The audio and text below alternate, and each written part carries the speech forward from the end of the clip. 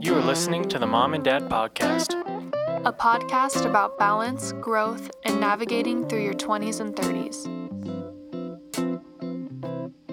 There's such a disability to people's growth when we worry about what other people think. And it's also the biggest struggle, for me at least, to overcome. And sometimes I still have to overcome it, but it's so liberating to just not care because it doesn't matter.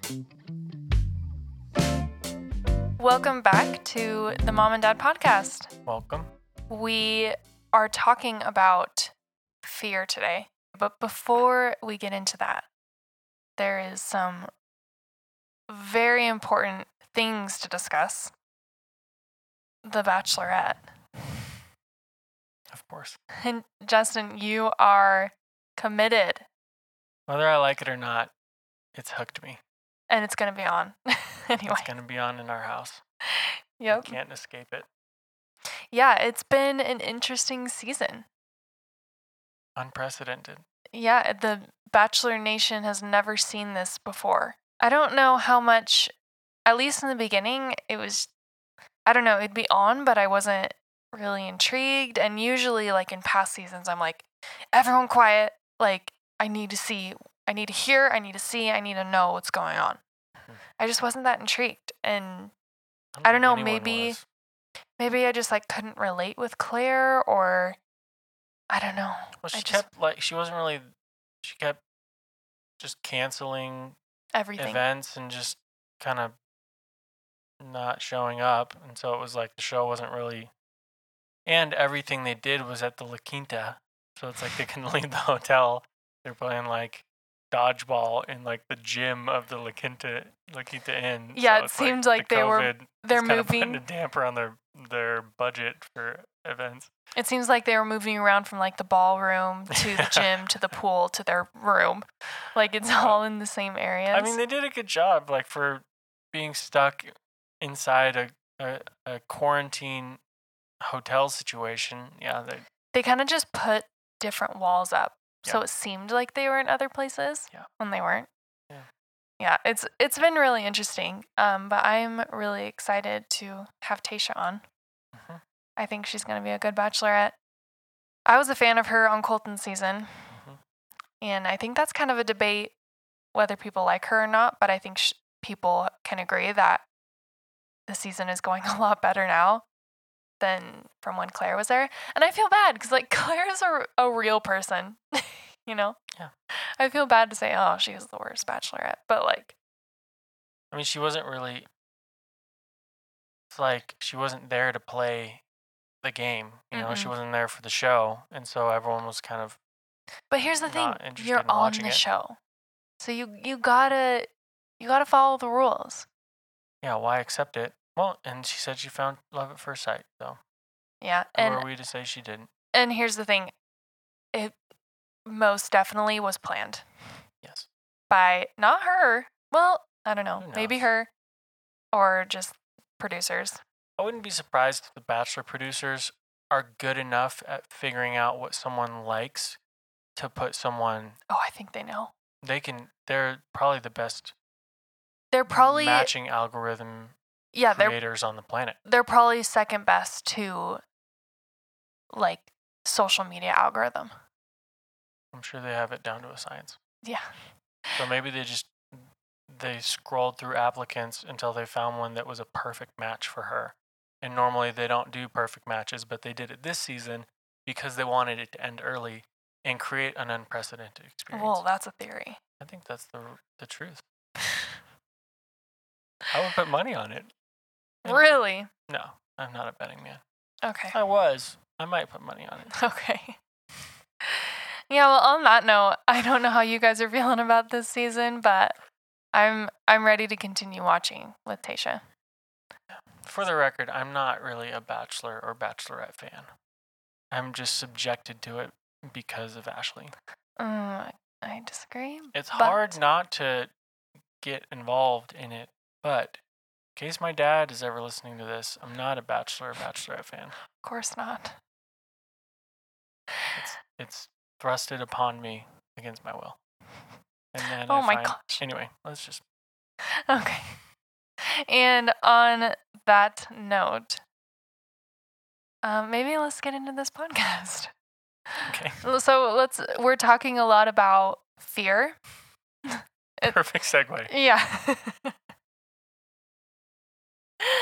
We are just doing a 180 right now. All over the place. But we're talking about fear. And Justin, do you want to explain a little more about what this podcast is about?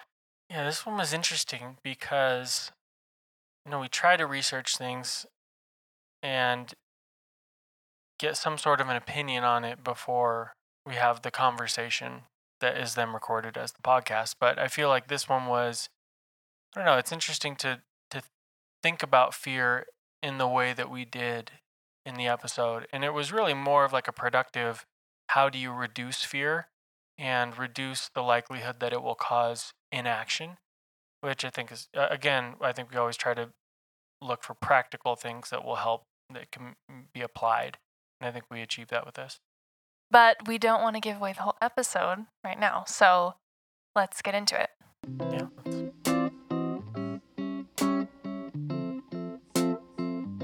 Okay, so what do you remember as your earliest experience with fear? Like earliest. An early experience with fear. E.T. Really? Yeah, that movie scared me so bad. What about it? Just the alien. He's freaky. He's harmless. He just wants to go home. Oh my gosh, thinking about that movie, it's so old. We should watch it again. We'll probably be underwhelmed. But like how I remember it, watching it as a child, Mm-hmm. I'm sure it's just like the quality of it is probably so bad. You know, when you don't remember how bad the quality of movies were when you were a kid, and then you go back, even like a couple years ago, like Disney movies, like, wow, like they've really improved. Yeah, they've come a long way. Yeah, for me, it was Willy Wonka and the Chocolate Factory. That scared you? Terrified me. The Oompa Loompas scared me so much, so bad. I don't know why, but they just scared me. I think more than I think fear those are their songs. from that movie is just creepy. What, Willy Wonka and the Chocolate Factory? Yeah, I got more of a creepy vibe. Creepy was terrifying. Creepy is terrifying for a little kid. I don't know. I guess it depends on I don't your know. I think definition that's like of a creepy. type of fear. I don't know.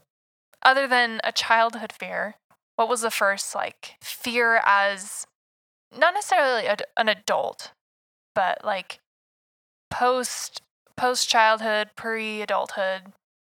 What was your first fear that you remember?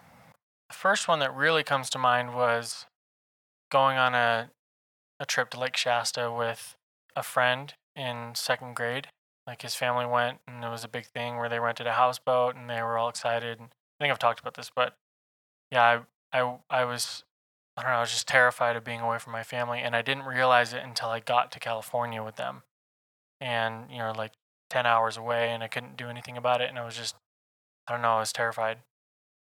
How about you? This isn't. I don't really remember. I'm sure there was things I was scared of in high school or something, but the first fear, like kind of real fear that I had was going on my first backpacking trip. And how old was I? I think I was 18 or 19. Mm-hmm. So like just out of high school, hadn't really done anything. No, actually, I think it was after college. Like I was back from BYU, Idaho. Mm-hmm. So then I had been away for a little bit, but it was just I think the plane ride is what scared me the most. I was just worried. It was such a long flight, and I had never taken that long of a flight before. Mm-hmm. So I was just really nervous about it. And any international flight, I'm just always really nervous because you have to fly over water for so long. Yeah, I remember being scared of that, and just like not having been on my own like that before. Yeah. I was with some friends, but it was just a new experience. Yeah. So it was a little scary. With that.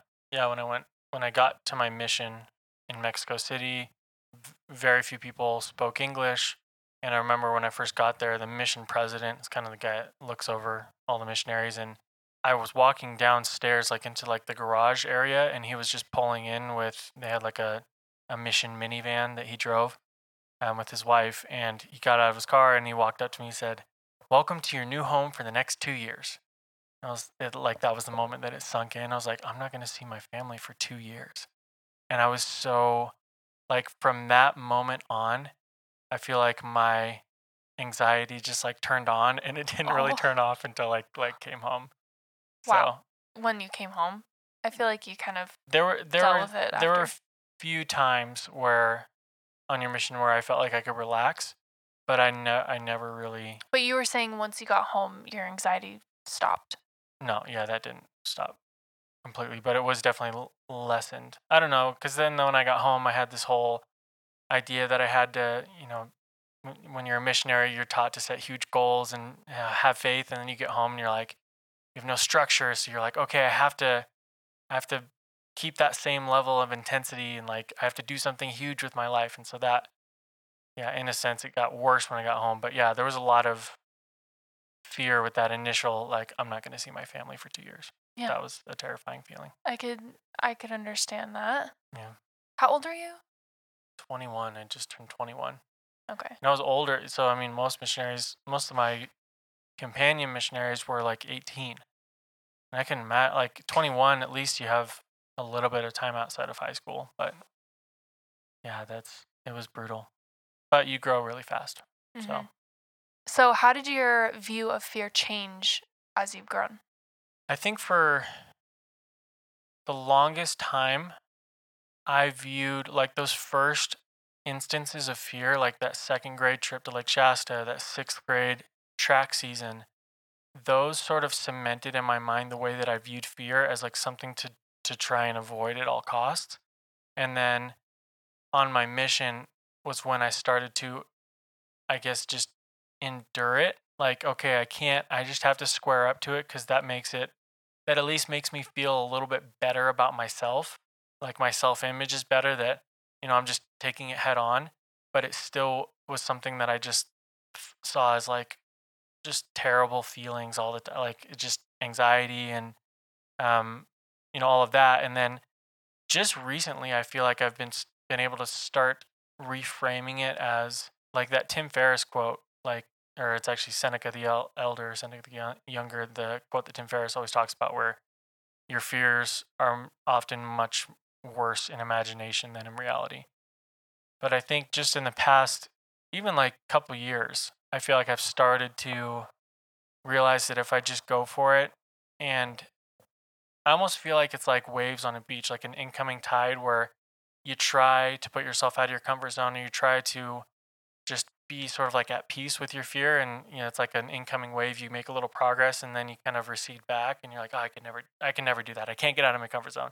And then each time you make a new attempt, it's like the wave gets a little bit further in. You make a little more progress, and you're like, no, I can't do that, and you back out. I feel like I'm kind of like at like high tide, where I'm starting to just like accept, yeah, I can just make the attempt, and if I fail, I'm okay with it. Like it's okay to fail. It's okay to be uncomfortable, which is I don't know. I've never really been able to sit in that discomfort, and maybe it's just that I'm in less uncomfortable situations than I used to. So I don't know. There's probably a lot of factors to it. I don't know. For me, it seems like whenever I've been scared to do something, I don't know if I'm like consciously aware that I'm in an uncomfortable place. Like I don't face it. I'm kind of just like, well, this sucks, But I do have this perspective now that I've gotten older that it will help me in the long run. Like, for example, starting my Instagram, that was something that was extremely uncomfortable and I wasn't good at. And I still am not really good at it, but I was really bad. Like back when I first started. So how many years was it? Like 3? Those first photos we were just learning how to take photos. Yeah, we were learning how to use a camera, and that's true. They were pretty cringy. There was just a lot of embarrassing moments. But I've learned that, okay, I'm going to be it's scary to put yourself in front of people and to let them watch you fail or succeed. It's really scary to do that and just put yourself out there. Yeah. But now looking back, I have, and it's weird, like, oh, I've grown because I've started social media, but it's just the fact that I've put myself out there like that and I've grown a stronger self-esteem of like, I don't really care anymore, like I'm just gonna grow and get better and people can watch me do that and they can, I don't know, laugh at me, whatever, and I'll just let them do that and I'll just do my thing. Yeah. Because I have progressively gotten better and I've learned a lot, like on the business end and just all the little things that go into social media and like trying to pursue that. So yeah, I know it was uncomfortable, but looking back now, I have a way better perspective of like, oh, there's so much growth that comes out of being uncomfortable. Yeah. No, that's good.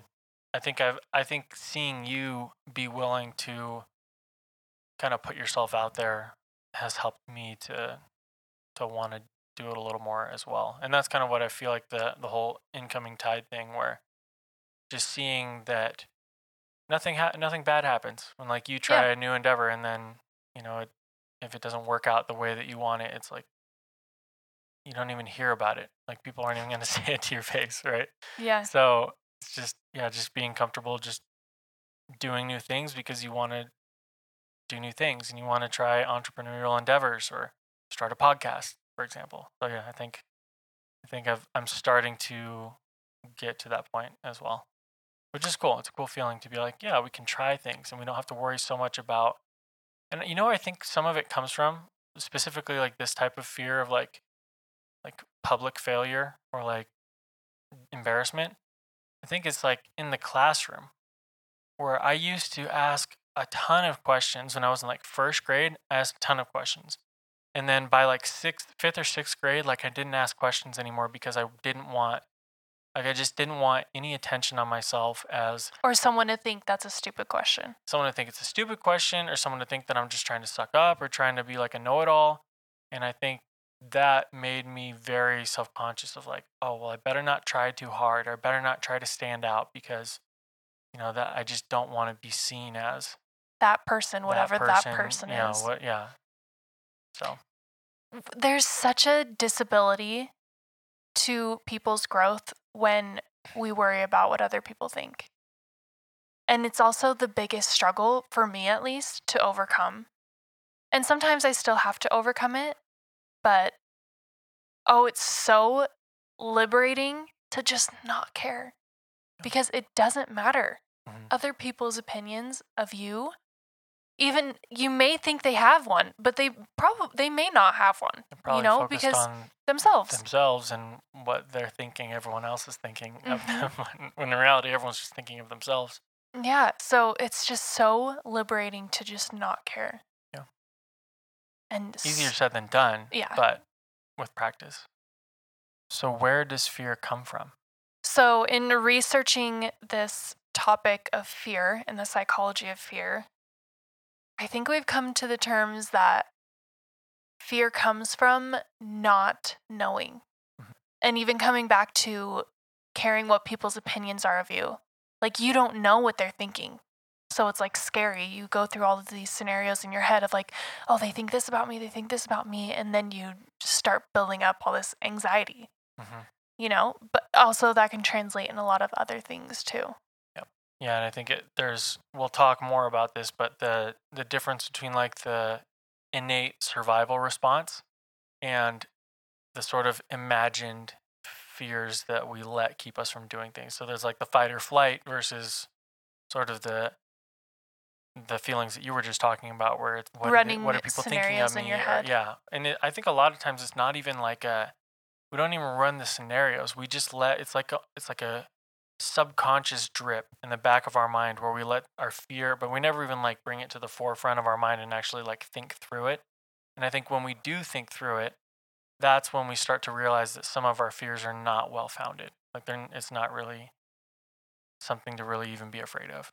Mm-hmm. But if you have sort of this pattern of when you start to feel that discomfort in the back of your mind, like your mind starts to project negative feelings as opposed to like a very clear picture of the consequence. It's just like you start to turn away from that thing whenever you start to feel that familiar negative feeling pop up. I feel like, yeah, it's definitely a lot of power in visualizing your fears, I think. Actually, like thinking through them, which we'll talk more about.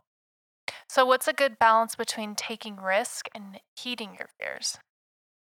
Yeah, and that's kind of what I was just alluding to, where I think, again, there from the talks that we listened to a talk by Tim Ferriss, and we listened to an interview with Alex Honnold, who did the Free Solo, the climb, the documentary, and sometimes it's Wait, what's good. his name? Alex Honnold. Why did my brain translate Han Solo? I don't know. I don't know why That your brain was did weird. that. Like, wait, is his name Han Solo? Alex Han Solo. That'd be a cool name. Isn't that a Star Wars? Yes.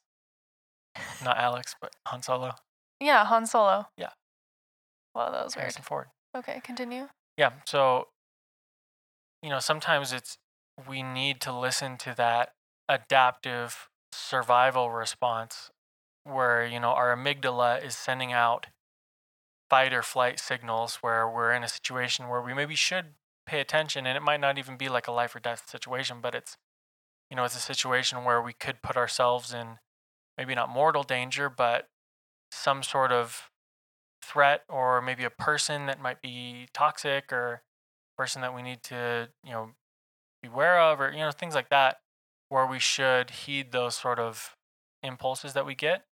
Um, but I think by and large, when it comes to something that's like a drawn out decision, I think that's when I don't think there's anything wrong in taking a little while to make decisions, just to kind of weed out if it is a well-founded fear, or just something that you're concocting to keep yourself from moving forward or doing something uncomfortable. But I think, writing out a pros and cons list, or doing some of these exercises that we'll talk about, is a good way to sort of do your due diligence in deciding whether or not the fear needs to be listened to or not. Yeah, because if we are just disregarding all of our fears, Yeah. there could be a lot on the other side of Yeah. those fears. Yeah, and there's a book called The Speed of Trust, written by Stephen M. R. Covey. There's a Stephen R. Covey and a Stephen M. R. Covey, which is his son. I think this one's written by Stephen M. R. Covey, if I'm right. But he talks about smart trust, where basically the speed of trust, meaning when there's a high trust culture, like in a family, in an organization, in a government, things happen quickly. And when there's low trust, things happen very slowly. So there's a high cost to having low trust. So he said a good example of that is like pre 9/11, going through an airport was very quick. It was a simple process. Post 9/11, we're in a society of very low trust now. It's a very slow process. So there's a high cost to that. And so he advocates, basically, I'm summing up like a 500-page book in a couple sentences, but basically what he's saying, the premise of the book is focus on trying to give trust and expect trust in your cultures and your dealings with people, and it will help to create a more fast flowing, efficient process or family life, or whatever it is. But he also talks about kind of the flip side of that, where you need to use smart trust, where you don't just and it's a hard balance. Yeah, I don't even think I can understand the balance. Yeah, that we should probably do an entire episode on that, Just trust. on the speed of trust, because it's a really fascinating topic, but there's a ton to it that we don't really have time. Yeah, maybe to unpack. we'll do a podcast about that, because I don't think I know. It's a cool topic. It was a good read. Here's the thing. We have this innate need for certainty. And we're kind of telling we're kind of saying that with certainty comes less fear. Mm-hmm. But we also need uncertainty. Yeah. Yeah, actually, Tony Robbins, one of his things that I've always liked about him is he talks about these 6 core human needs. And the first 2 are, one is certainty, and then number 2 is uncertainty. Or he says also variety, but uncertainty, variety. So it's interesting because he's narrowed it down to only 6 needs, and 2 of those needs are exactly what we're talking about, where it's one is like, I need to have certainty, I need to have predictability, I need to eliminate surprises or feel prepared for them so that, if they come, they're no big deal. And then on the other hand, then if everything starts to become easy and I just, I'm completely prepared for everything that comes my way, then life just gets boring. And it's like the flavor of life is suddenly everything becomes gray. And so that's when people like switch it up, or they go back to school, or they, start a business, or I feel like that's the time where people do these things. And it's because we need that uncertainty. Like, we need to balance both of them for life to be fulfilling. Exciting. Yeah, exciting. And so it's kind of this balancing act where I've heard it said you should have an 80-20 split, like in your job, for example, of 80% is like in your wheelhouse. Things that you do all the time, you can do them in your sleep, you're just really good at them, and you find fulfillment in being good at them and constantly getting better. And then 20% of it should be things that stretch you and things that you're just like, oh man, I'm not good at this, but I want to work on it. And I like that because I feel like there's definitely more. I've heard it actually in the Speed of Trust, they described it as the well of talent is always deeper than the well of skill. So your natural strengths, you should always, like, yes, you should work on your weaknesses, but I think it's appropriate to have 80% strengths development and 20% stepping out into the uncertain, unknown, and sort of trying to expand and get better. And I feel like people are on a spectrum of how much uncertainty they're willing to take. Like, we're kind of stating that it's almost required to have uncertainty. But you don't have to, like, your whole life has to just be on this weird path of, I have no idea where I'm going, like, it doesn't have to be that way. It could be the tiniest bit of, I'm going to step out of my comfort zone for a second and just grow a little bit. But like the rest of it, I know exactly what I'm doing, so you still have that control. Yeah. It kind of depends on your personality of how much control you almost need to not like go crazy. Yeah. No, that's a good point, because for some people, any variance from a routine is like a much bigger step than for other people who they don't even like routines to begin with. And so breaking it, like it's a spectrum. Stepping out into something. Yeah. So definitely. Yeah. For my own personality, I feel like I'm coming into more of a scheduled, like structured. I would almost say I'm like 50-50. Oh my gosh, I'm perfect. But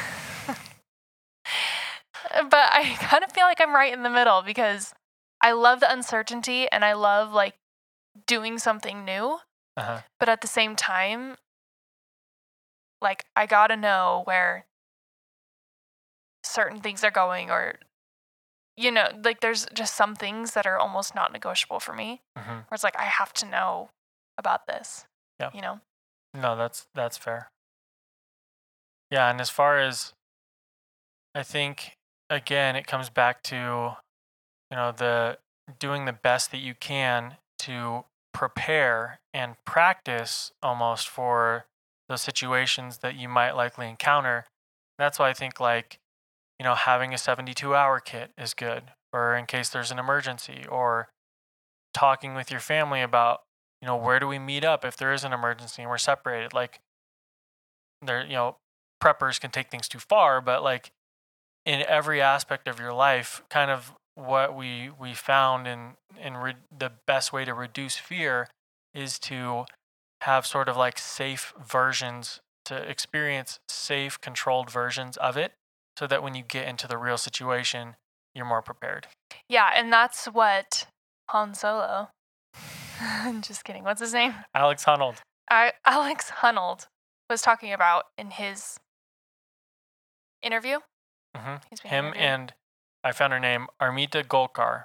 She's a professor of psychology or doctor of psychology at University of Stockholm or Stockholm University. Yeah, Sweden. so what he was talking about, and it's along these same lines, was when he's climbing this wall and he was practicing for not being harnessed on the final ascend. He had every move calculated to a T. Like he knew exactly, and he knew what to do if something went wrong. Like he went through all of the problems and mistakes that could happen. And he was saying, well, basically, if I were to miss this hold, I would fall and hit this rock and die. Like basically all of his outcomes was that he would die. Yeah. But he still went through all of those scenarios so that when he came to that position, he knew exactly what to do. It was extremely calculated. Yeah. And he climbed it multiple times with a rope so that he could put himself in the situation in like a safe version. And like you said, he visualized the negative just as much as he visualized, him doing it flawlessly, so that if he encountered that negative situation where his foot did slip or he missed that hold, like his mind wouldn't lock up. Wouldn't panic. Yeah. So even negative visualization is good because, again, he kind of related it to, like, if you think of your comfort zone as a bubble, you're just kind of pushing on all the different sides of it until, if you keep pushing long enough, eventually you'll end up with a pretty big bubble and you're prepared for pretty much anything that's going to come your way. If you can approach life like that with, anything that you're afraid of, in sales, if I role play certain scenarios over and over with my coworkers, then I find I'm much more relaxed in a sales call, for example. So like, in sports, it's practice, and, in emergency situations, it's a 72-hour kit and a plan for how to get back together, so there's anything that we're afraid of that's a really good tool for, kind of getting back on track or at least facing the future with a little less fear. Yeah, and facing those fears is almost a muscle that you have to develop. Yeah. Because once you keep working at this fear that you have and you keep calculating it and figuring it out, sooner or later it's not going to be scary anymore. And on the other hand, something to remember with that Dr. Golkar in the interview with Alex Honnold, what she mentioned was, if it's left unchecked and you go too far to the extreme with sort of prepping or preparing or thinking through worst case scenarios, like it can become pathological, and that's when it becomes an issue on the other side, where that's just as bad, if not worse, than not thinking through these things at all. So either side can develop into extremes that are unhealthy. But that something that she noted along that I thought was interesting, where she said, we think that sort of the innate adaptive survival response that's triggered from within our amygdala, which is like the part of our brain that's the most sort of like animalistic, basically responsible for the fight or the flight, right? That impulse. She said we often think of that being inseparably connected to the feeling of fear. They don't necessarily need to be connected, and this preparation can, even if our fight or flight is triggered, we don't necessarily need to have the uncomfortable feelings of fear if we've prepared, like we've been kind of talking about, which I thought was an interesting point. So also in Tim Ferriss's TED Talk, he goes over a process of how to really put your fear or fears under a microscope. So I'm going to try and explain this process, and I'm also going to post like the actual photos that he displayed on the TED Talk on our Instagram. So if you want to see a visualization of this, it'll be on our Instagram. I'm going to do my best to explain it. First, you define your fear. What is the fear that you have? Write it out in a sentence.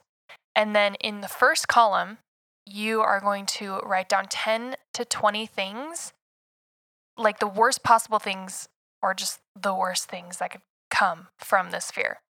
So 10 to 20 things. And then in the next column, in the second column, you're going to write to each of those things that could go wrong, you're going to write how you can prevent it from happening or decreasing the likelihood of it happening. In the third column, this is going to be a repair column. So if that thing does happen, how are you going to fix it? So you have your preventions, and then you have, if it does happen, how do you repair it? So that's page 1. And then essentially you move to page 2, which is simply asking yourself the question, what might the benefits be of an attempt or a partial success? So if you attempt to overcome this fear and you are only partially successful, even so, what might the benefits of that partial success be? And then the last page is, what is the cost of inaction? And this is really, really interesting because Tim Ferriss talks in the TED Talk, he talked about human beings are really, really good at imagining up all of the consequences if they leap, if they take the leap of faith. But he said what we're not good at is calculating or envisioning the cost of inaction or not taking that chance or not overcoming that fear. And so basically this section is designed to, he said it's probably the most important step where you ask yourself, what's the cost of inaction over 6 months, 1 year, or 3 years? He says anything longer than 3 years gets too long. And so if you avoid this action or otherwise others like it, what might your life look like? And then put a ton of detail into that, again, in the next 6 months, 1 year, or 3 years. And he links a lot of interesting outcomes to when he's done this process, which he calls fear setting, kind of like goal setting, and how he can link every major win that he's ever had to overcoming these actions. So that's it. That's fear setting, which I think is and again, kind of coming back to the quote from Seneca the Younger that Tim Ferriss also noted, that we suffer more often in imagination than in reality. And I think that this exercise is really, really beneficial for getting the things that we're afraid of that we haven't quite defined that are in the back of our mind, just causing that feeling, getting them out in the open so we can really put them under a microscope. And one thing that he said was, some of your fears, after you do this, you'll realize that some of your fears are very well founded. And so it's not specifically designed to just make you overcome any fear that you have, but sometimes it'll help you to realize, okay, yeah, maybe that fear is for a good reason and I shouldn't take this risk or I shouldn't do this thing. But he said you shouldn't conclude that until you've done this process because it'll help you to put your fear under a microscope, which I thought was cool. And I don't think you'll really understand if your fear is something that's just holding you back or if it's something that's legitimate until you clarify what it is and until you dissect it. Mm-hmm. Like the only real way to eliminate fear is with certainty. Mm-hmm. Yeah, and I think over and over we've kind of touched on that point, and I think that's the main takeaway is, that if you want to overcome your fears, define them and then become as prepared as possible to overcome them. And that reminds me of another quote that I heard from Jordan Peterson, where he mentioned that from a psychological standpoint, when you try to prepare to overcome your fears instead of letting them, just like come upon you and letting life, hit you and just take you whichever way it wants to go. He says the difference in the centers of the brain that are activated when you do that is if you're just letting life hit you as it comes and you're just being afraid all of the time, you're essentially your fight or flight or your amygdala is the only thing that's operating. So you're constantly in a state of fight or flight. But he said when you turn it around and you start to try and prepare for overcoming these things, you're engaging a whole different center of your brain, so your frontal lobe, which it is basically the part of the brain that works with problem solving. And so it's reframing the way that you look at fear as something to try and figure out or something to try and overcome. And that just helps you to look at life or just be a lot more brave about life. And so he said that the difference between people that overcome their fears and that don't is not necessarily that, people become less afraid, they just become more brave, which I thought was a really cool point as well. To kind of, I guess, summarize everything that we've been talking about up until now. Yeah, I think we will end on that note. Mhm. But we want to extend another challenge to you guys. And I think you might know what that challenge is. So we want you to go through Tim Ferriss's fear setting process. So we want you to choose a fear that has just been weighing on you and then go through that whole entire process. And if you forgot how it goes, we'll have it on our Instagram. But yeah, that is the challenge that we will give to you. Yeah. And on that note, we will see you guys next time.